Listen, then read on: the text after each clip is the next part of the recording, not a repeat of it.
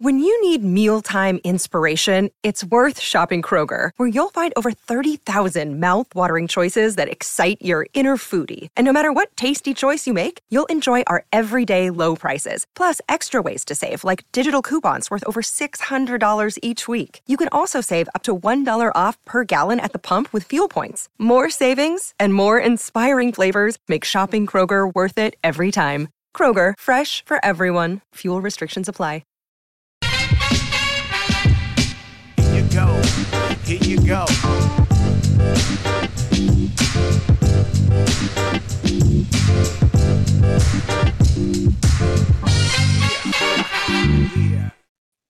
Opening week. Opening week for Major League Baseball. Opening week for Nothing Personal here on Meadowlark. It's March 27, 2023. We made it. Coco, we did it. We are officially coming to you live, exactly the way we came to you live on Friday, Thursday, Wednesday, and 781 times before that. Although we weren't live those whole times, but we will be live now every day, Monday to Friday, 8 a.m. Not just Monday, Wednesday, Friday. Now it's easier to say. Monday through Friday, live at 8 a.m., Nothing Personal with David Sampson, produced by Matthew Coca under the Meadowlark umbrella. We're a team now. We have a connection. Opening week of the Major League Baseball season. God, I used to love the Monday of opening week. You got through the last weekend. You can say to yourself, and we would, that we now have baseball every weekend. We'd say it to our families. We'd say it to our friends. We now are looking at 26 straight weekends, 26 straight weekends of work, whether your team is at home or on the road. It was usually split 13 and 13. And so 13 times you're working 7 days a week. And then out of the 13 road series that are on weekends, I'd probably go to 8 or 9 of them. I found myself going generally out of 81 road games, I'd go to between 40 and 62 each year, plus every home game. Monday is when you go down to, if your home opener is Thursday, on Monday you go down to the operations part of your building and you do a walk with your head of operations. You walk around the ballpark.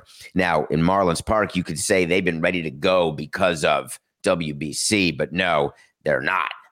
That has to be completely cleaned up. All the digital boards have to be changed. They have to redo the bunting. They have to redo the stencil on the field. Instead of WBC, it's going to be an opening week.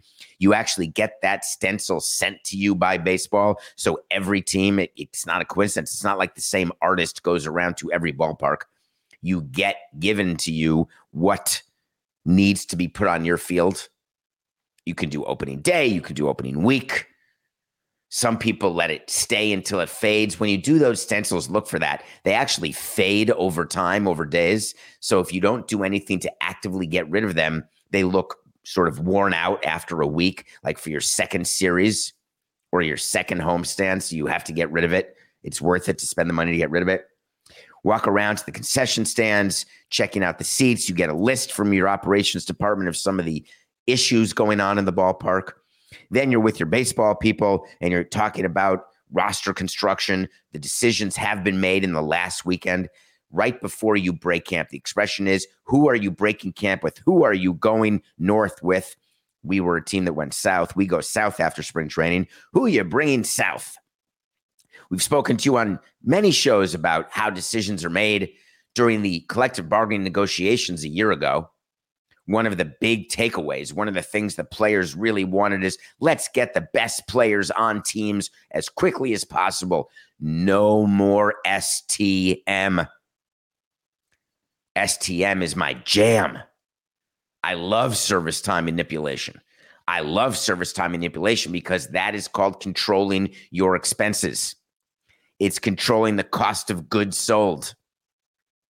Take the human part out. Don't think that I am wiry and robotic. Just assume that I'm just like your boss, trying to figure out how to get the most out of the people I have while paying them the least. The players union was unhappy with that, so they said, we've got an idea. Let's make it so even if you don't bring up players right in the beginning, at the end, we're going to pretend as though you did bring him up at the beginning. So then teams are going to say, screw it, we'll just bring him up at the beginning because it'll be worth it. And I've told you that there is no team who is changing their behavior right now, not one. Don't give me that the CBA is working because Jordan Walker is going to make the Cardinals team at 20. Don't tell me the CBA is working and teams are not manipulating service time because Anthony Volpe is the starting shortstop for the New York Yankees. And I'm not going to tell you that it's not working because Brett Batty and Mark Vientos of the Mets were sent down. I'm telling you it's not working because I know exactly what's going on inside the rooms where the teams are making decisions about whether or not a player is going to make the team or not. Because here's the interesting part. Just because there are new rules that give a player full service time, even if he's called up late, if that player has a hugely successful season, our point of view is great.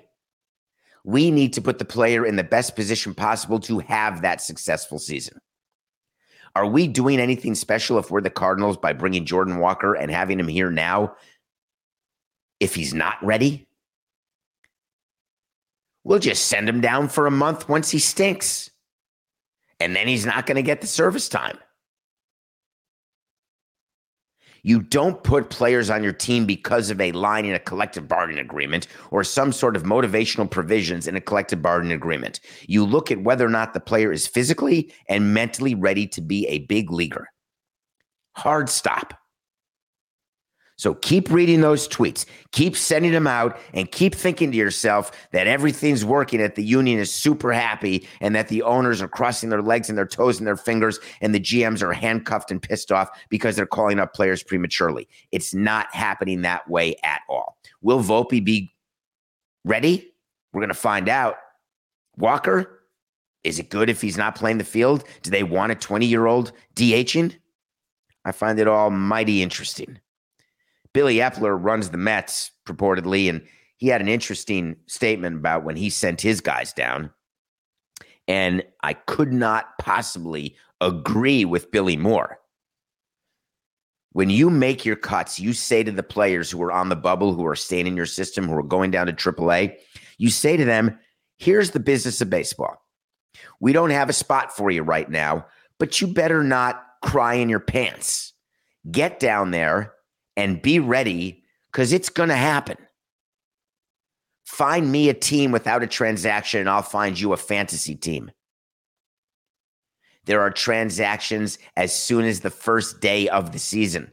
I've had seasons where we had players get hurt in the warm-up off day before opening day. So we had an opening day roster. All of a sudden, there's a guy, BP, I forgot who it was, gets hurt, has to go on the injured list, and one of the guys who didn't make the team is all of a sudden being introduced on the opening day roster. It happens. The types of injuries that we're talking about, the types of decisions, there are reasons that have nothing to do with the CBA. Think about what the Yankees are going through right now. I laughed. I did an interview yesterday on ESPN New York with Anita Marks, and I didn't mean to. So to all of the Yankee fans out there, I was just kidding.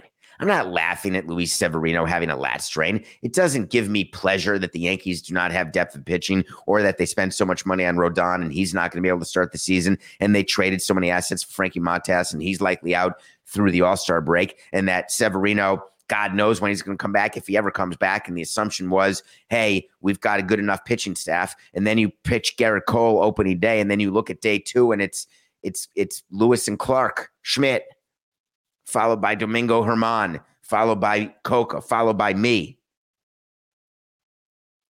I get why teams make decisions to sign their own players. It sounds so good. Fans love it. Media loves it. Lock up those guys. Let's lock up Aaron Hicks. Let's get Severino signed. It's the great move. Tampa does it. Everyone loves it. It's the new thing. Teams sign young guys. The Rays are doing it, and they're the smartest front office around. We should copy that. Teams who do it because they want cost certainty and they want protection on the downside. And that may sound counterintuitive because if you sign a player to a guaranteed contract who you don't need to sign, who could just go through the arbitration process and then become a free agent, and you're wrong about that player, you are paying that player an amount of money he does not deserve. But if that player is really good and your scouts were right and that player is going to be a superstar, if you give him guaranteed money early, once he's a superstar, he can't go to arbitration and get 10, 15, 20 million dollars. He gets exactly the amount that was in the contract. You are basically capping your downside by signing some of these players. If I were ever in charge of the Yankees or the Dodgers, or teams who had the ability to take their mistakes and wash them off their shoulder like dandruff, what do I need cost certainty for? I was in a position where mistakes I made could cost your team 2 years of production if you sign a free agent who stinks. These teams with those higher payrolls, that's the inequity. That's what the Economic Reform Committee needs to address, is the net that exists for the large market teams does not exist for the small market teams, which makes the risk profile different, which makes the decisions different, which actually widens the gap further. So what do you think Brian Cashman does when Hal Steinbrenner gives him a call? He says, hey, man, I got to tell you, I don't love our number 2 starter. And Cash says, well, our number 2 starter is actually not our number 2 starter. Let me explain one more time, Hal. I know you know this. The people who pitch opening day or game 2 or game 3 or game 4 or game 5, we have to start somewhere. But once the season starts, there's off days, there's injuries, stuff that happens, rainouts. Your pitching is not set again until after the All-Star break. And I promise you that our rotation after the All-Star break is first 5 will not be the first 5 of the season.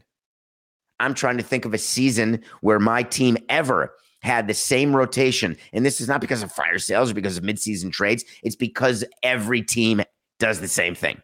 You set up your first 5 and then you let the season play and you figure it out game by game. You're looking series by series. You're sitting with your pitching coach. You're sitting with your development people. You're monitoring what's happening on the minor league side. You're talking to the trainers about the injured players. You are trying to fit pieces into a jigsaw puzzle.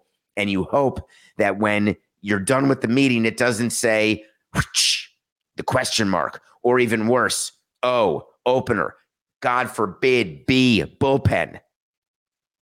You want to have depth in starting pitching. Everyone makes a big deal. It got released this past weekend who the opening day starters were and all the great matchups, and let's get excited for March 30th. I mean, where else can you see Logan Webb against Garrett Cole? These are 2 number 1 starters for San Francisco and New York. And the Mets are coming to Miami, and they're sending out Max Scherzer. They revealed that Max Scherzer was the number 1 starter. That's got to be a wait to see victory for us, that Max Scherzer was pitching opening day. Ovs could actually set it up where you can have one guy open the season and one guy do the home opener, but everybody knows that the season opener is way more prestigious than the home opener. When it's the same thing, that's just great. Those are for 15 teams opening at home. But for the 15 teams on the road, they get 2 cracks at it, and they get to say to Scherzer and to Verlander, hey, we split it up. We gave one the opener, and we gave one the home opener. It's great. It's great theater. Try to reveal, and Buck Showalter saying we should do a number 1 reveal party with a golf ball or a piñata. But what's actually going on inside the front offices when you're deciding is you are looking at your team and you are saying, as long as it's not Mark Hendrickson, we're okay. Mark, do not be offended. It's a ranking. When I'm ranking my 18 opening day starters, you were the one who was, probably not. I'm proud that you got it. You should remember that you always got it, but it's not personal, obviously. But man, look at some of these teams and what they're starting and say to yourself, you don't have better, but there are some good matchups. You excited to watch Jacob deGrom open for Texas Rangers? He made it to opening day. The owner of Texas is so happy. There was the problem in the beginning of spring training when deGrom was hurt and everyone said, oh, it's the same old, same old. Guess what? This is not what we're counting. Jacob deGrom needs to get 30 starts a year for 5 years. That's 150 starts. We have a wait to see somewhere. We have something somewhere that said Jacob deGrom will not get 150 starts over 5 years, but him getting the first start, we're going to say, wow, that's such a good start. That's PR. That's what you do. It's a just unmitigated disaster if he couldn't make the first start, and we'll worry about whether he makes second, third, fourth, or fifth start later. We go around as an exercise. We would play this every year. Coke, I didn't even tell you this. So whenever I had this with Larry Beinfest, with Mike Hill, with Dan Jennings, every time, those were GMs who I worked with, we would sit opening day before the crowds would come, before the gates would open. And we would go through all the pitching matchups. We'd always watch the first game of the year together. Like if first pitch was at 105 and our game was at 410 or whatever it was. Either way, we would watch the first pitch of the season together. And we would go through the matchups, the opening day matchups, and we would count the number of aces, not opening day starters. There is confusion out there of the excitement of what an opening day starter means. An opening day starter is not an ace. I can go down the list. We had a very different definition than you may have had as an ace. And here was our definition. An ace is a pitcher who on any given day will continue a winning streak, stop a losing streak, and win a winner-take-all game because the team they're playing in a winner-take-all game looks at the fact that that person is pitching and says, we likely don't have a chance. And the pitcher pitching against the ace says, I better be perfect and not give up a run because my offense is not going to be able to score against that pitcher. Those things are the attributes of an ace. Do you think the San Francisco Giants right now are looking at Garrett Cole pitching for the Yankees and saying, you know what? We can't beat this guy. We have no chance to beat him. We better do not. Logan Webb saying, I can't give up a run. Garrett Cole gave up the most home runs of anybody last year. They're not saying that. What about the Mets? You think they're talking about Alcantara? Damn right they are. You think Scherzer is saying to himself, I got to be perfect because it's possible that our great lineup, our Mets lineup, will not get a run off Sandy? That's an ace. You think Philadelphia is nervous?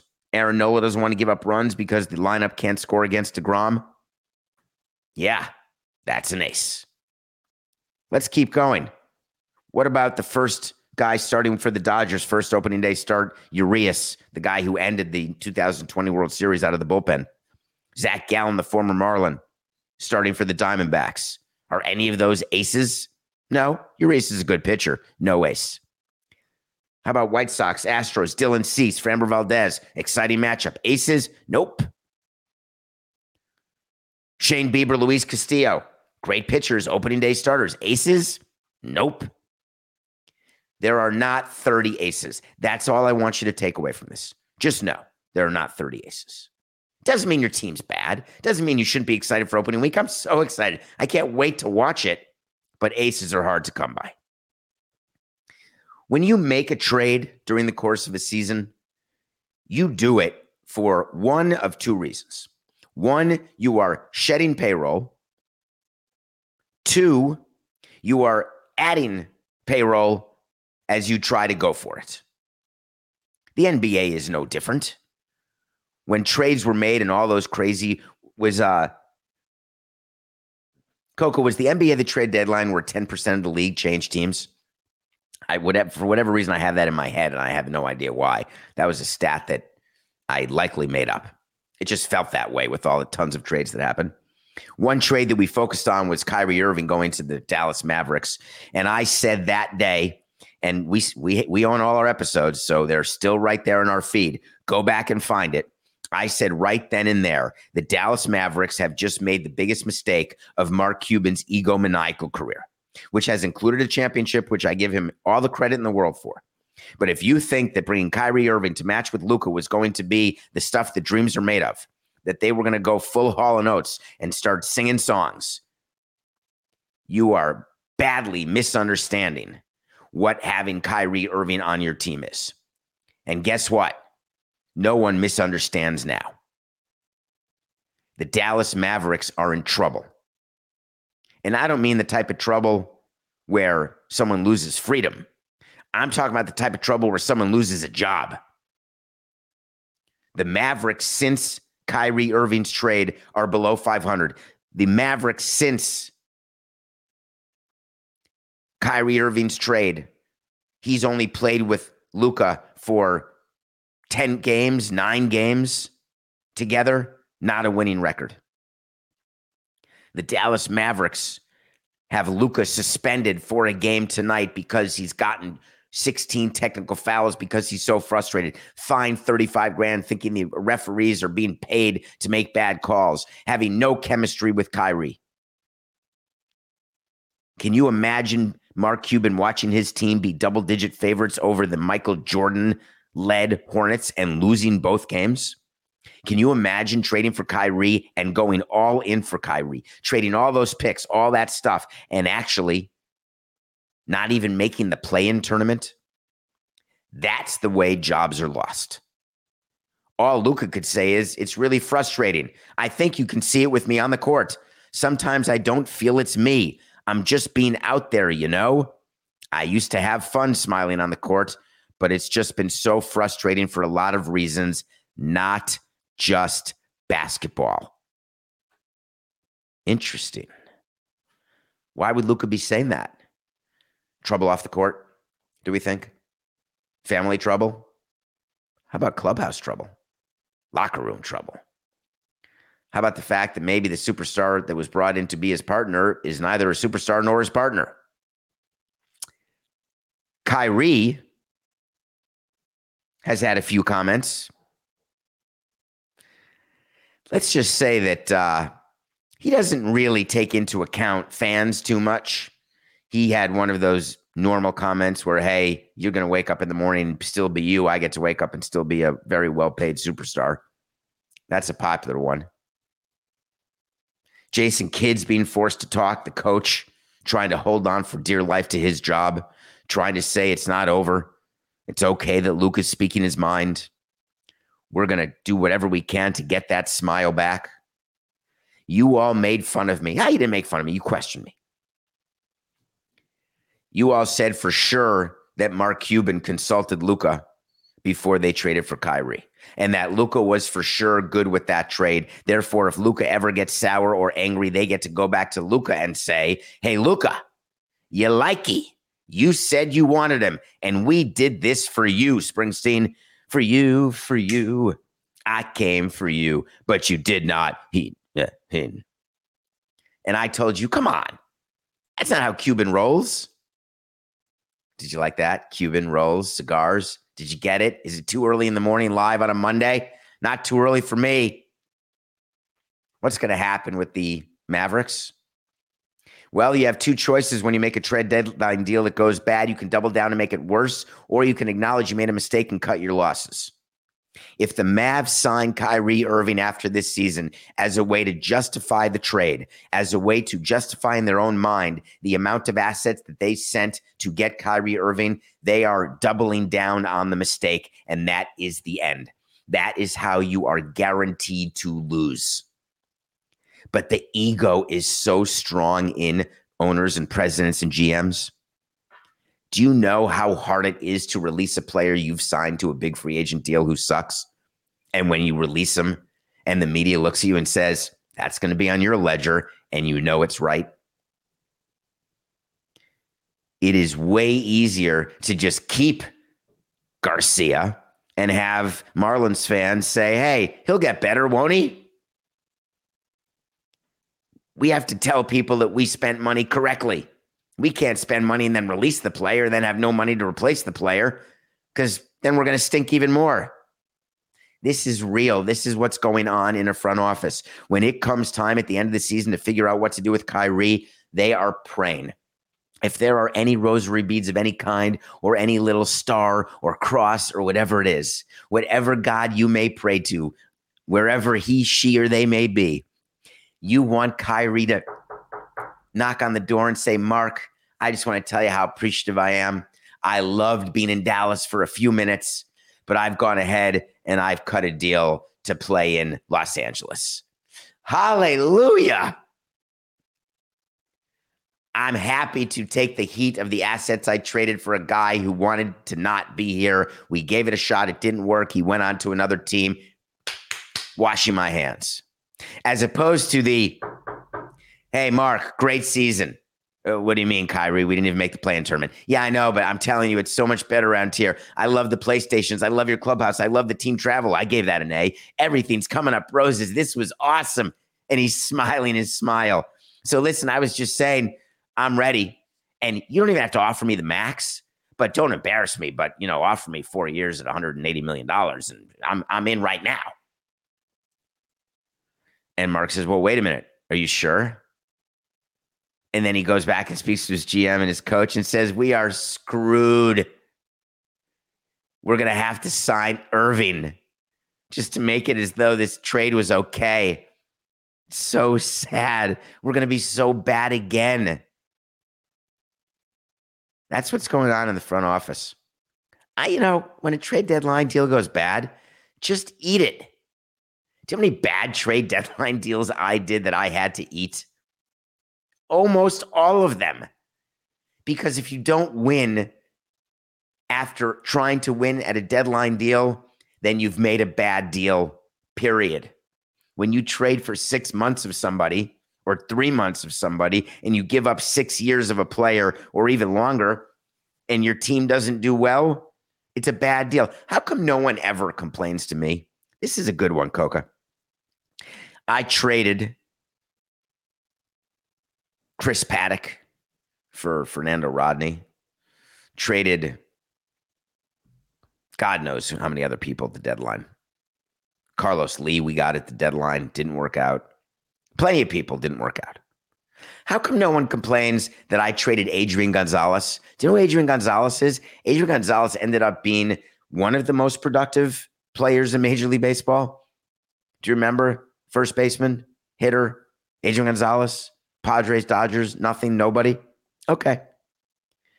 He was a Marlin. Traded him for Ugueth Urbina to the Texas Rangers. Remember around the Rangers? He became a superstar. But how come no one says that was a bad trade deadline deal? Oh, because Urbina helped us to the World Series and won a ring? I would trade Mickey Mantle in return for a player who helped me win a ring. Guess what? So would every other GM. If you guarantee a ring, we would trade anybody in our system, the number 1 prospect, the number 2 prospect, the number 3 prospect, trade them all to bring in a bullpen arm who saves games and we win the World Series. If you knew for sure, piece of cake. All right, when we come back, we are going to review a show that you have to watch. And then we're going to talk about what's going on in Arizona, and it's not Zach Gallen and the Diamondbacks. We'll be right back. The NBA playoffs are heating up, and so is the action at DraftKings Sportsbook, an official sports betting partner of the NBA. With same-game parlays, live betting, odds boosts, and so much more, don't miss out as the NBA postseason winds down. Download the DraftKings Sportsbook app and use code SAMSON. New customers can bet $5 to get $150 instantly in bonus bets only at DraftKings Sportsbook with code SAMSON. The crown is yours. Gambling problem? Call 1-800-GAMBLER, or in West Virginia, visit www.1800gambler.net. In New York, call 877-8-HOPE-NY or text HOPE-NY. That's 467-369. In Connecticut, help is available for problem gambling. Call 888-789-7777 or visit ccpg.org. Please play responsibly. On behalf of Boot Hill Casino Resort in Kansas, 21 plus age varies by jurisdiction. Void in Ontario. Bonus bets expire 168 hours after issuance. See dkng.co/bball for eligibility and deposit restrictions, terms, and responsible gaming resources. Another day is here, and you're ready for it. What to wear? Check. Breakfast, lunch, and dinner? Check. Planning for what's next and how to save for it? That's where Bank of America can help. For your financial to-dos, Bank of America has experts ready to help get you closer to your goals. Get started at one of our local financial centers or 24/7 in our mobile banking app. Find a location near you at bankofamerica.com/talktous. What would you like the power to do? Mobile banking requires downloading the app and is only available for select devices. Message and data rates may apply. Bank of America N.A., member FDIC. Everyone is talking about magnesium. It's all you hear about. But why? What do we know about magnesium? Well, magnesium is the number 1 mineral that 75% of Americans are deficient in. If you are a woman over 35, magnesium will help you rediscover balance, energy, and vitality. Magnesium supports more than 300 enzymatic reactions in your body, including those involved in hormonal balance. From functional medicine doctors to mental well-being and female hormone experts, we all know that magnesium is the one mineral to improve all aspects of well-being and health. But which one? Magnesium Breakthrough from Bioptimizers, the trusted choice recommended by leading experts with 7 best-absorbed forms of magnesium to ensure your body receives the support it needs for overall well-being. Go to bioptimizers.com/balance today and use code BALANCE10 for 10% off. Support your journey to wellness at bioptimizers.com/balance. Magnesium Breakthrough from Bioptimizers, your foundation to optimal health and vitality. Welcome back to Nothing Personal. It's David Sampson, Matthew Coca, day one of Meadowlark. If you're watching us live, you noticed there were no CBS commercials in there. True. But we don't have the Meadowlark commercials yet, so it was just like a 7-second wipe that had our name on it. We'll get there, Meadowlark. Dear Meadowlark, if you're listening, we're going to need some inserts if you want on YouTube. Take control, monetize it. Let's go. In the meantime, if you're listening, then you heard a bunch of commercials, so thank you for coming back. Those are now Meadowlark commercials. I don't know if they're different than what CBS was putting in, but I would assume so. Totally. But please tell your friends, keep this momentum going. We're having fun. Day one. I mean, this is good. Here we go. I watch a movie every single day. I review a movie every single day. I watch series as well. I finished this weekend Daisy Jones and the Six. Everybody's talking about it. If you're not talking about it, then you're under a rock. If you haven't started watching it, start right now. 10 episodes. Starring Riley Keough, Elvis Presley's granddaughter. It stars Camila Morrone, used to be known as Leonardo DiCaprio's ex-girlfriend, who he dumped when she turned 25, and he got criticized for it, thinking that he thought that she aged out of the relationship.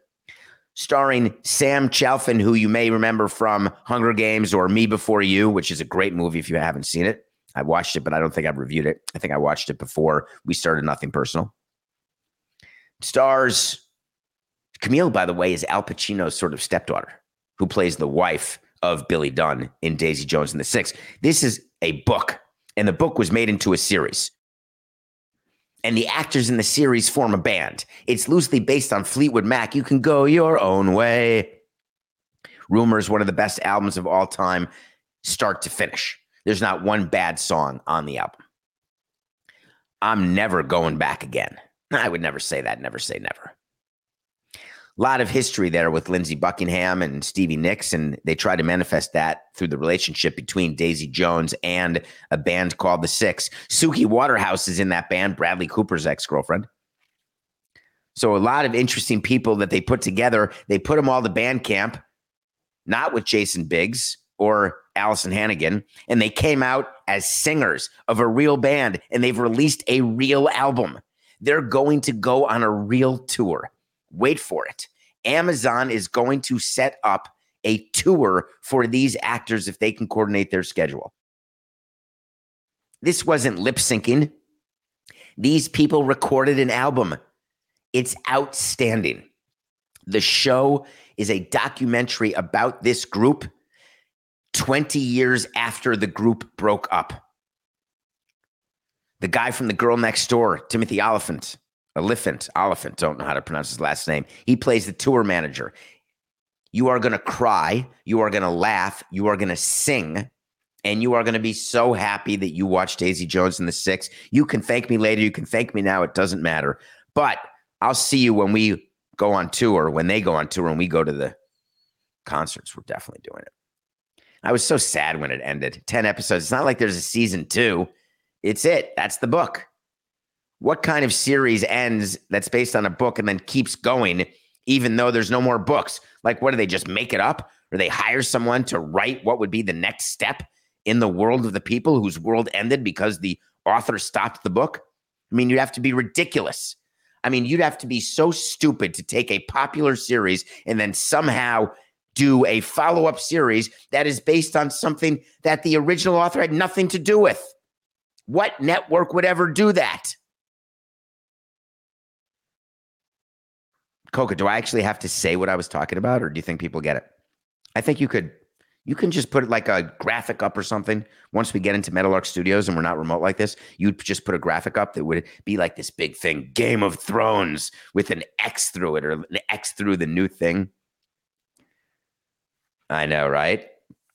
Coca's so pissed about the extra season of Game of Thrones that was so bad. Like, it hurts him, as well it should. That's why there's no going to be Daisy Jones in the 6 part 2 reunited, and it feels so good.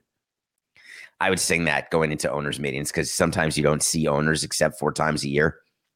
And so you'd walk in and I'd go full peaches and herb, and I'd walk past them in the bar and say, yeah, I'll have a double, triple shot of triple sec. Sit there and sing Reunited. I always liked the owners meeting where the commissioner was getting a new deal, because that meant that every one of the top dog owners were showing up. George Steinbrenner doesn't show up anywhere until Bud Selig's getting another deal. Artie Moreno, he shows up when it's time for a new deal. In football, I wonder who doesn't show up to owners meetings, because not all owners go to all owners meetings. That's a little known fact there, Normie. But when it comes time to re-up Roger Goodell, Jerry Jones stands there and says, as member of the compensation committee, I highly recommend that we give Roger Goodell $100 million a year, up from the 67 that he was making. Because did you see what he's had to go through with a bunch of idiots in this room? Do you realize how bad there could have been PR about us, and he took it all? This guy is the number one cleaner. He just stands there getting shot with arrows and slings and mud, and we get to look great. Meanwhile, Dan Snyder's got his head under the desk. David Tepper's got his hands over his head. Jerry Jones is saying, look, no one's talking about the fact that we haven't won in 20 years. How great is that? Hey, the person in Seattle, they haven't figured out that I got to sell the team yet. This is great. It's so ridiculous in this day and age. Are you telling me that that's really what these commissioners are doing, and that's what they're being paid these 10s and 20s and 30s of millions to do? Come on. They're being paid because they run a huge business. You want to know the amount of money Roger Goodell is making? It's the same amount that the chairman and president of Goldman Sachs or Morgan Stanley or Pfizer, pick any huge company with billions and billions of dollars of revenue. Why is that person in that position? Because of the job that that person does in managing its shareholders, those are the owners in Roger's case, and in building the business so that the shareholders make money. And when shareholders make money, guess who else makes money? People on the board. That's how it works. They're going to announce at this owners meeting that Roger Goodell has been extended, and people are going to say, ooh, I can't believe how much money he makes. When I first spoke to Rob about his first contract when he was getting voted into being a commissioner, and we talked about what he should be asking for and how many years and how many millions, Roger Goodell was where you want to get to. It's not where you start. Adam Silver, David Stern, where you want to get to, not where you start. And as time goes on, as Rob continues to be commissioner, we'll see what happens with another deal, whether he stays. Roger Goodell, they didn't think he'd continue to stay. He's about the age that the previous commissioners, I think Tagliabue and Rozelle, et cetera, stopped being commissioners. But he's still good, still energetic, and still wants. Why wouldn't he? Who wouldn't want to do a job where you're being paid $60+ million a year, especially when you don't need to wear a helmet and get hit by guys running a 4.4 coming at you at 300 pounds? Even if that's the case, you're going to want your $60 million. I'm talking to you, Aaron Rodgers. But if really you get to put on a suit and sit in a chair in the basement and get booed from time to time, hell yeah, sign me up. Everyone's further waiting somehow for the Commanders to get sold to Jeff Bezos, including me. It's a wait to see. Is that going to be announced this time?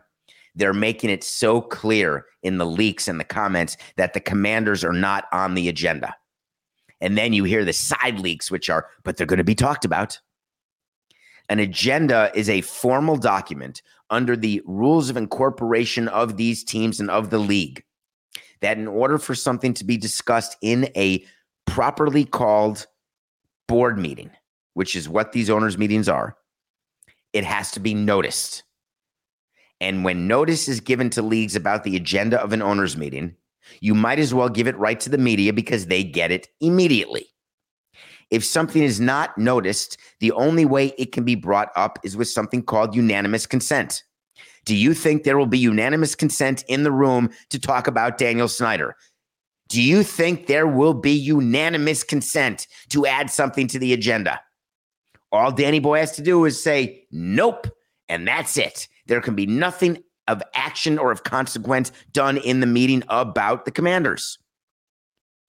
So it's not even a question. The Commanders' sale is not on the agenda, will not be put on the agenda. However, when there are the council meetings, the side committee meetings, believe me, the future of the Commanders and what they're going to do to Dan Snyder if he does not get his ass in gear and get this team sold before the start of next year, they are going to cajole and threaten him into realizing that they've got the votes. It's a politics game. What's going on behind the scenes is way cooler than what's going on in front of the camera of these meetings. Tanya will not be able to leave these meetings without having it made clear that there are enough votes to get rid of you and Danny Boy. Do you get what I'm saying?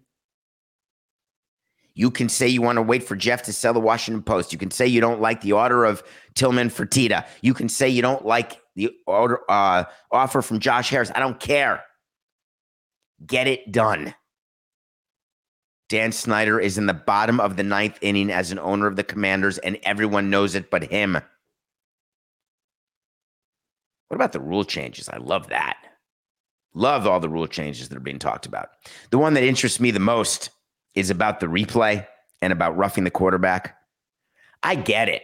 I don't want my quarterbacks hurt. I don't want to have San Francisco playing with their third string, fourth string wide receiver playing quarterback. I get it.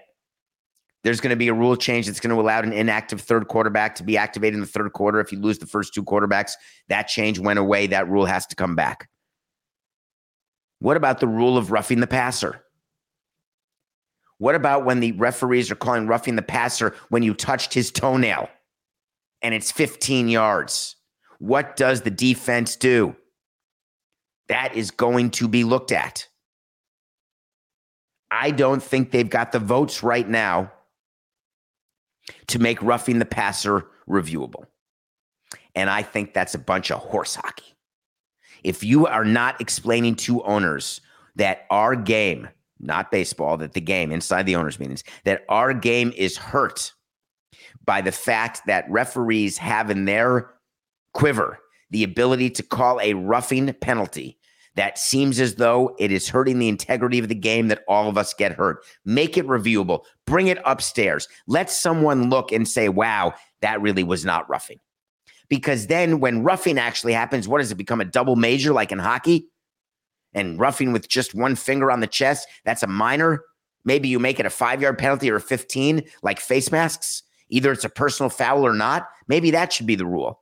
But something's got to be replayed, and they're saying they don't have the votes. That bothers me. They should have the votes.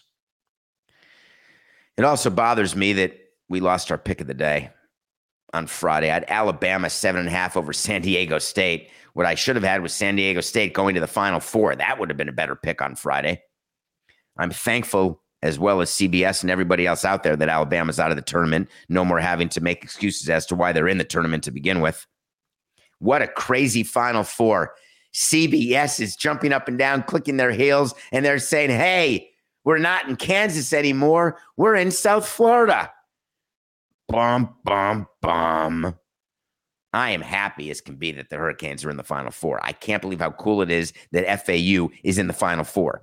I can't believe how not cool it is for people around the country if there's an FAU-Miami final game. Do you know that in baseball, they didn't root for a Subway Series or a highway? What would they call it when the Giants and the Dodgers and the Angels would be in a series? Highway 4 or 10 or the 10 or the 110 or take the 110 to the 10E, 2069, whatever it was. It's very limiting. right? Most people don't give a flying rat's ass that it's New York against New York if they don't live in New York. Ideally, you'd want Japan against US, Dodgers, Yankees. Even Yankees, Red Sox is more general in its love. More, not general, notional, national. What's something like neighborhood? What's the damn word, Coca? Regional. Thank you. God, you sound different now. Did Meadowlark get you a new microphone? I did not get new anything. It's just the stuff I bought. You know what? I think we can expense it.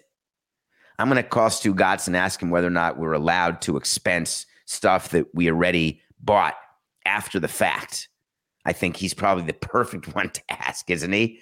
He's probably done all of those things, totally expensed everything. The question is it in such disarray at Meadowlark, Stu, that we can expense things like 5 times? No, I would never do that. Can we take our per diem when we travel and still put in our receipts for the food? Come on, Stu. You got to teach me, because nothing personal may end up on the road here once in a while. All right, we're 42 and 41. Isn't it amazing there's no number 1, 2, or 3 seeds? They've all lost. That's unbelievable. It's a 5-9 and a 5-4. Who had that in the bracket? If you had, just contact me. Get to me on Twitter and show me proof of a submitted bracket of San Diego against FAU and Miami against UConn. There is no chance that anyone had that. I don't really care if you're seeing stats on the interweb. 25 people out of 22 million had this exact Final Four. Okay. Did they submit brackets with every possible combination for all of the games? Monday. Here's our pick tonight. We've got the MVPs battling in the NBA. You know, if we can just stay somewhat above water, even though we're above 500 right now, we do have a document that shows we're down money because we keep track of the money because it's all about the money. We're above 500 in picks, down in the money. Can't wait to start choosing baseball games, helping you win some money. But I'm going to help you right now. The Nuggets are giving 5 to the Sixers tonight. Do you remember the Nuggets played the Bucks over the weekend? And the Bucks and the Sixers and the Celtics are top in the East, and the Nuggets are top with Memphis, I guess, maybe in the West. Maybe the Sacramento Kings, maybe the Phoenix Suns. You got Joel Embiid against Jokic for MVP. Everyone's talking about, can Jokic win 3 MVPs in a row? It's hard to get motivated for every game in the regular season, and you speak to your players about this. It's hard. It's hard for them to not tune out their coach. Have you ever looked at timeouts? Have you ever looked at people talking to players during the course of a game or a match? It's hard. It's hard to hear the same voice day after day. And as the regular season is winding down, it's hard to stay focused as you are looking forward to the playoffs and what matters. The Nuggets are not fighting for the playoffs. The Sixers are not fighting for the playoffs. So this game would seem difficult for you, but it's not. The Nuggets are doing something far different. They are trying to get Jokic the third back-to-back MVPs. And on top of that, they want to finish the mini East sweep and make it as though the entire Eastern Conference says, do whatever you want. But when you reach us in the finals, you might as well enjoy second place. That's how you motivate for a regular season game, and the Nuggets will be motivated. Nuggets -5 over the Sixers. Just a reminder before we go, we are now starting today live 5 days a week at 8 a.m. So guess what? We'll see you tomorrow live at 8 a.m. And again, thank you to CBS for our start. Welcome to Meadowlark Media. Lebitard and friends, we're here. It's just business. To all the other platforms who had a thought about getting nothing personal, it was nothing personal.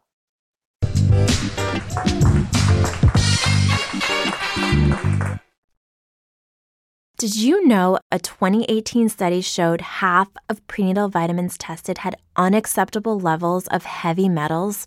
I'm Kat, mother of 3 and founder of Ritual. When I was 4 months pregnant, I couldn't find a prenatal I could trust, so I created my own. Ours is made traceable, third-party tested for heavy metals, and recently earned the Purity Award from the Clean Label Project. But don't just take my word for it. Get 25% off at ritual.com/podcast.